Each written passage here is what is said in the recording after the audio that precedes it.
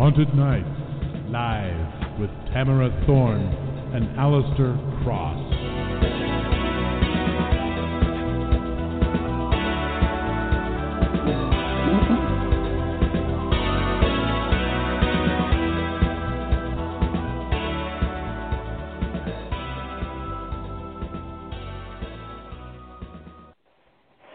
First off, we would like to thank W.J. Pierce for creating and performing our music. Good evening and welcome to Thorne and Cross, Haunted Nights Live. We're your hosts, Alistair Cross and Tamara Thorne. Thank you for joining us. Before we get down to business, here's Tamara to tell you a little about our latest novel, Exorcism, which is book 3 in the Ravencrest saga, and it came out just a couple weeks ago. It did. Midnight, the witching hour. Watery echoes in an empty building. The grand Greek pool at Ravencrest Manor babbles and gurgles as chlorine-scented water pumps, flowing like cool blood in veins and arteries. The moon, full and high above the arched glass ceiling, shines its light into the cobalt pool, casting splintered rays across the water, picking up golden highlights as it reflects on the constellations, planets and moons set into the bottom of the pool.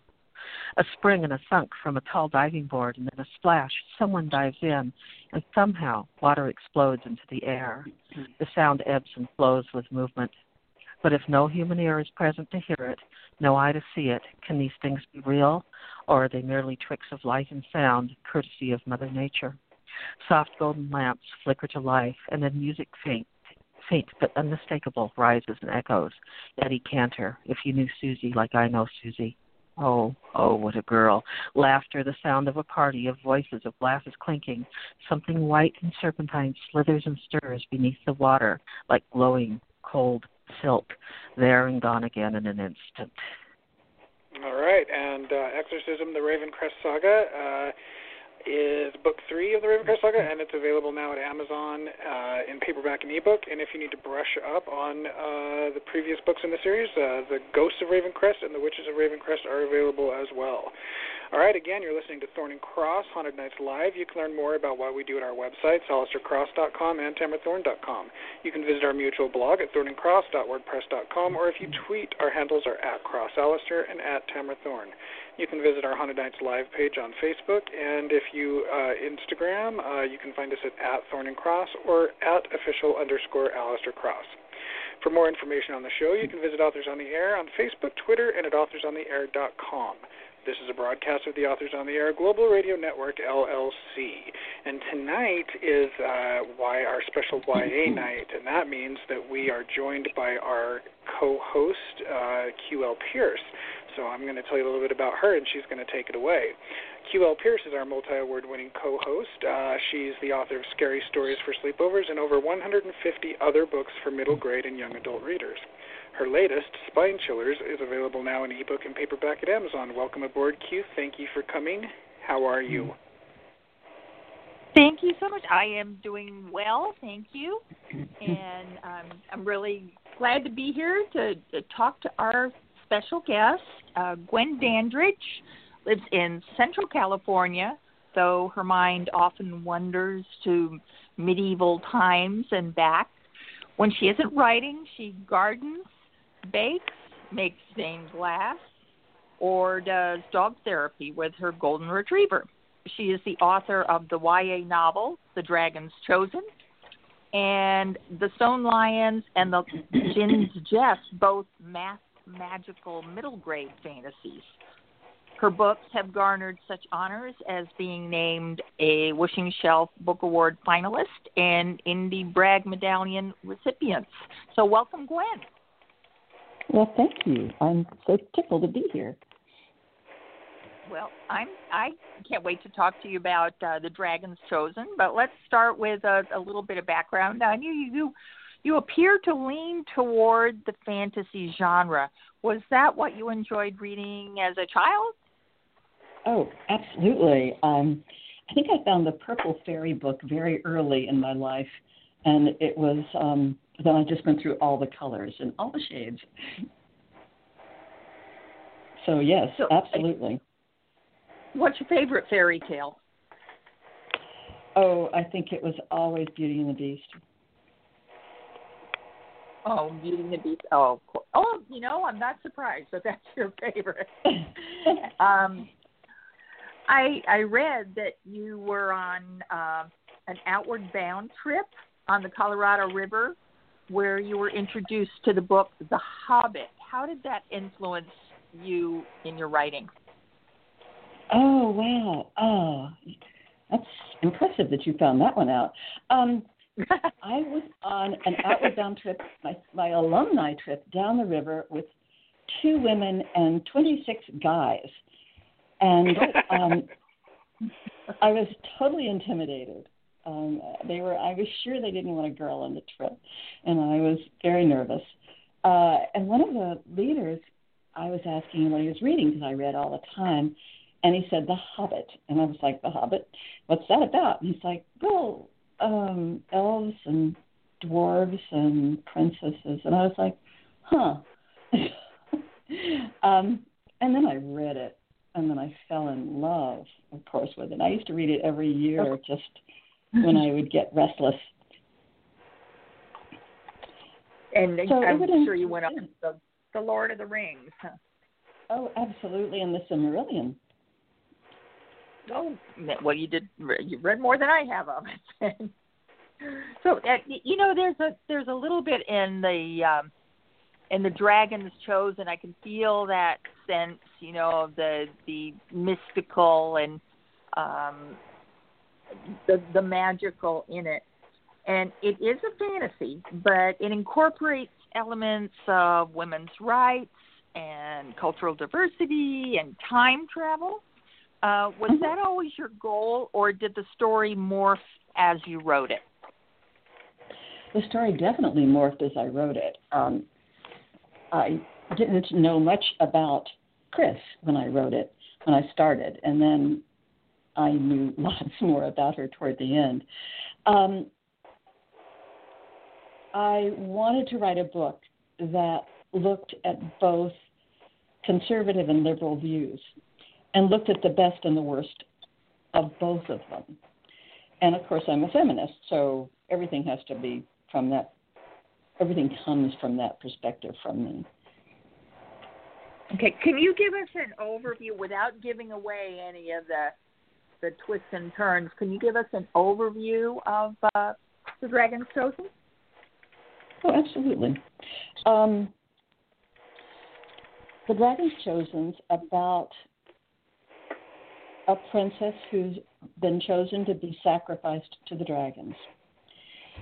And she ends up with a fairy godmother type character who's her age, but from a different time period, and who comes in, and they end up going on this journey together and solving the problem about the dragons. Is that close enough? And I think it's okay to tell where in time the fairy godmother comes from.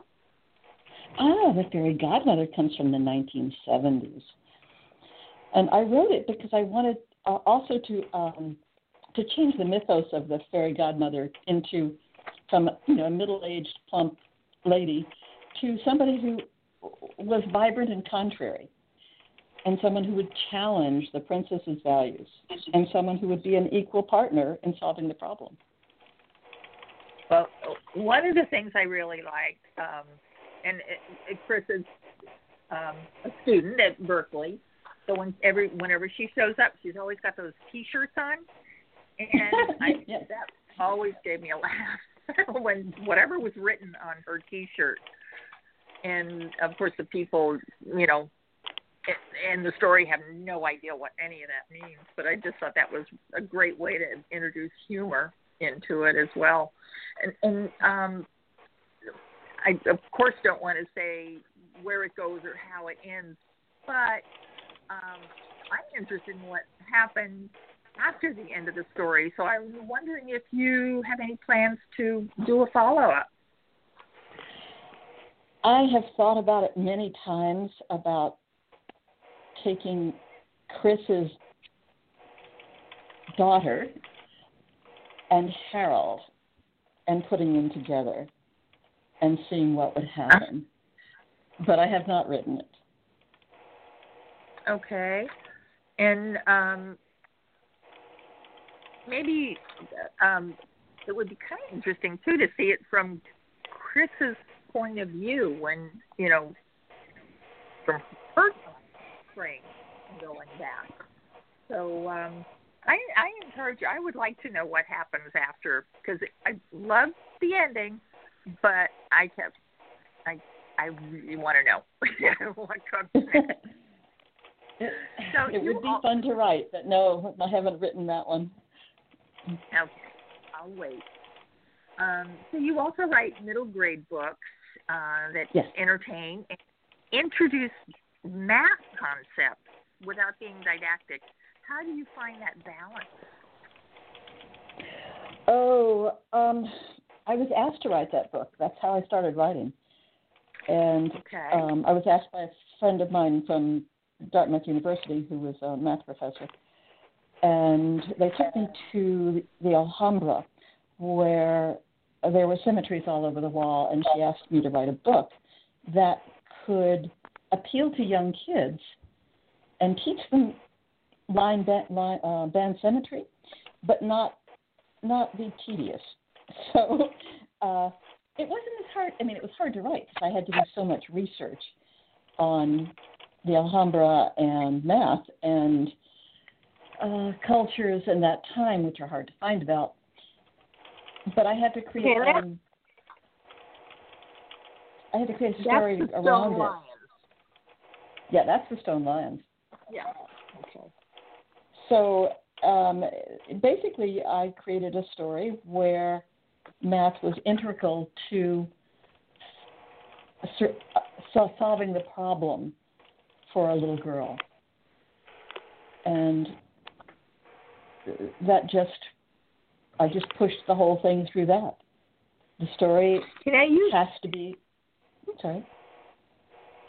You said that, quote, arithmetic is numbers, but math is not necessarily so constrained. What do you mean by that? I am math phobic. I am the world's, you put numbers in front of me and I will absolutely panic.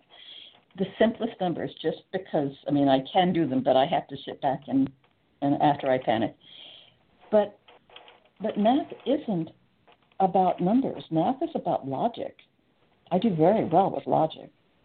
So once you understand that there's a separation between those two, it makes it easier to approach, especially for kids who are having trouble with arithmetic.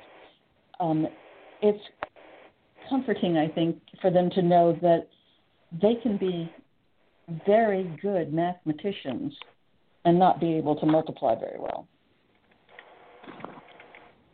So the second book in that pair is The Djinn's Jest. So you've taken fantasy and given kids a way to sort of lose their fear of math by working it into the fantasy story. So tell us a little bit about The Djinn's Jest. What's the story on there?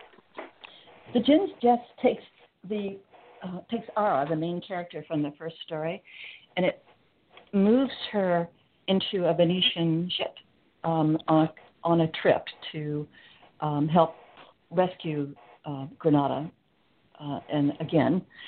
and this time they run into a djinn, and a djinn who gives them a magical challenge. And because, in my theory, djinns grow by math and work from math, he gives them math challenges. And so they have to know math challenges, but they're logic problems. They're not arithmetic problems. Okay, so you've been a systems analyst and you have a degree in psychology. How does that background influence your writing? Let's see. Psychology, not very much. It helps me to try to think inside my characters' brains for sure. Try to think what would motivate them. and to know some of the things that can go wrong in people's mental perspectives. That's about it. So. Okay. What are you working on now? I'm working on 3 books right now. I'm working on Dark, which is probably close to the darkest book I write. I usually write, the 3 that you mentioned are pretty cheery. Dark is a woman who's blind during the day, and she seeks answers to her heritage during a quest to find her guardian. And that one is mostly done with the first draft. I'm probably 2/3 of the way, maybe more of that. I have a book that is entitled Hybrid. It's a terrible name. It has to get a new name, but I don't have one for it. And it's not a fantasy. It's about a Kurdish refugee with PTSD and her struggle to adopt in California. And she finds a coy dog, half coyote, half dog, that she bonds with and helps her to settle and grow into her life here. It's kind of a fun book. I worked with a young woman who is Kurdish, and when I met her, she was 15. I met her after I started writing the book, and so she helped me an incredible amount with the research on that. Okay, and there's one more? Oh, right, Lady. Lady is a young adult, and Lady came from the theory remember they always put these girls in these towers, always crystal towers. They're always up there, and I used to wonder why they were there until I had teenage daughters, and then I understood it was not so much to protect the daughter, but to protect the rest of the world. Right. So I got to thinking, well, what if instead of being a lady who got trapped in a magic tower, what if it was a really raucous Highland girl who got trapped up there, and she has to find, and there's someone within a mirror who talks to her, who's all pompous, a guy, and is just totally surprised by not having who he expects to be in this tower, and also to put them all in danger. Of course, they all have to be in danger, because that's what I do. So when you're working on these 3 at one time, do you, what does that look like? Do you work a little bit every day on each of them, or do you spend a certain amount of time on one and then move on, or how does that work? It varies. Recently, I've been spending a lot of time on Dark because I so wanted to get a complete draft of that, and it's been a struggle. The mythology on the priestesses and the world that she goes to has been interesting. So I had been working on that pretty consistently. But usually what I like to do is switch off because I get stuck or I get bored, and then I will pick up the next one and find that one interesting and work a little bit on that. So that's how I often work. Hey, do you have time for just reading in between when you're writing? I read all the time. What are you reading now? Overstory. What was that? Overstory is what I'm reading right now. Overstory. Oh, I've heard about that. Okay. That's excellent. Now, I know that you also have an awful lot of things that you do that keep you busy, and one of them is baking. And I've heard that you bring marvelous goodies to celebrate a book launch. So what are some of your specialties for launching a book? For launching a book? Oh, well, yeah, that's one of the things I'm actually good at. I'm a decent baker. For book launches, I bring macarons, the little fancy almond cookies with. Yeah. I make lots of those, and any kind of cookie or cake. Oh, I did a whole bunch of blood orange upside down cakes for one event, and because I had a lot of blood oranges in my yard, and so I did blood orange upside down cake. I did blood orange pound cake. I did blood orange cookies. I did Nice. for that event because that's what I had. You need to let us know when the next book launches, because that sounds like, I'd love to try some of the blood orange cookies. So I feed well. I'm known for feeding well. So. Oh, good. Now, I also read that I have no idea what this is. You dance Morris, an English sword. What is that? I did. Morris is an obscure form of English dance, which involves either sticks or hankies. And with sticks, you hit as hard as you can other people's sticks, and you dance during this process. There's 6 people in a group, usually, and it's often done by guys. I got to dance at the Sidmouth International Dance Festival many years ago. And that was just a lot of fun. We were the first, quote-unquote, mixed sword team to dance there, and that means both male and female. They almost always did a single sex, and mostly only guys do it. But we had both on our team.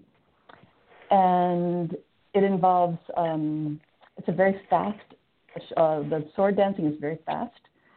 So, and it involves sprung steel swords between the people, and they bend in half. And so if you let go, they go thwack, and people get very badly hurt. So you never, ever, ever let go. There's 3 rules with sword dancing: don't let go, and don't let go. So, I suppose it depends on how you feel about the other people in the group, It does, exactly. Yeah. Did they cross me again? But it's a very exciting form of dance.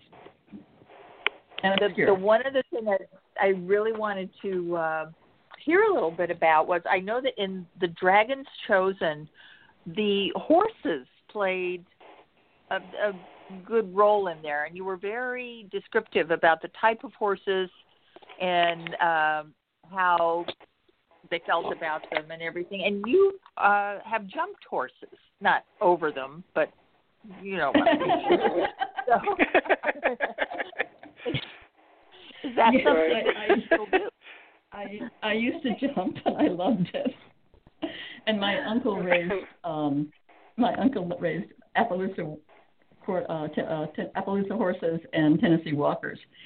So I was super fortunate that I got to spend a summer living on a Tennessee walking horse. It was just a grand time. Well, it's funny. I have this image right now of somebody with one of those swords on one of the horses, not whacking anybody, hopefully, with the sword. But, okay, so I'm hoping that there will be something new on the horizon that will be coming out soon. When's your next book coming out? Don't have a date yet. I'm trying to get those lady and hybrid beaten into shape so that they will go out and I won't be embarrassed, which is always important. And, so that is my next goal. I could probably get them up. Lady is so close. It's hard to know.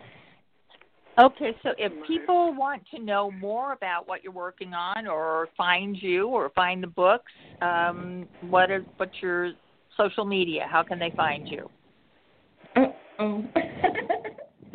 don't know that they can find me by looking me up on Facebook. Probably is the easiest way, or on Amazon. On Amazon's probably the closest way. Look me up on Amazon on The Dragon's Chosen. That would be a simple way to do it. Okay, great. Well, I really appreciate you coming on and chatting with us about your books, and I so enjoyed The Dragon's Chosen. Dragons are one of my favorite characters. So thank you, Gwen, so much for coming and talking to us.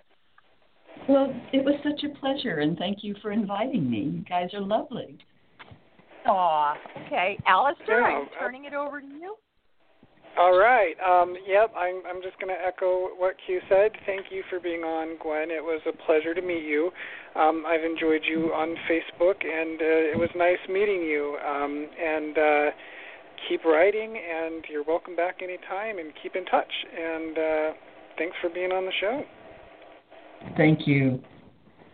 And to the listeners, thank you everybody for listening. And until next week, we wish you haunted nights, Sweet screams. And be sure to check under the bed before you turn off the light. Thank you for listening.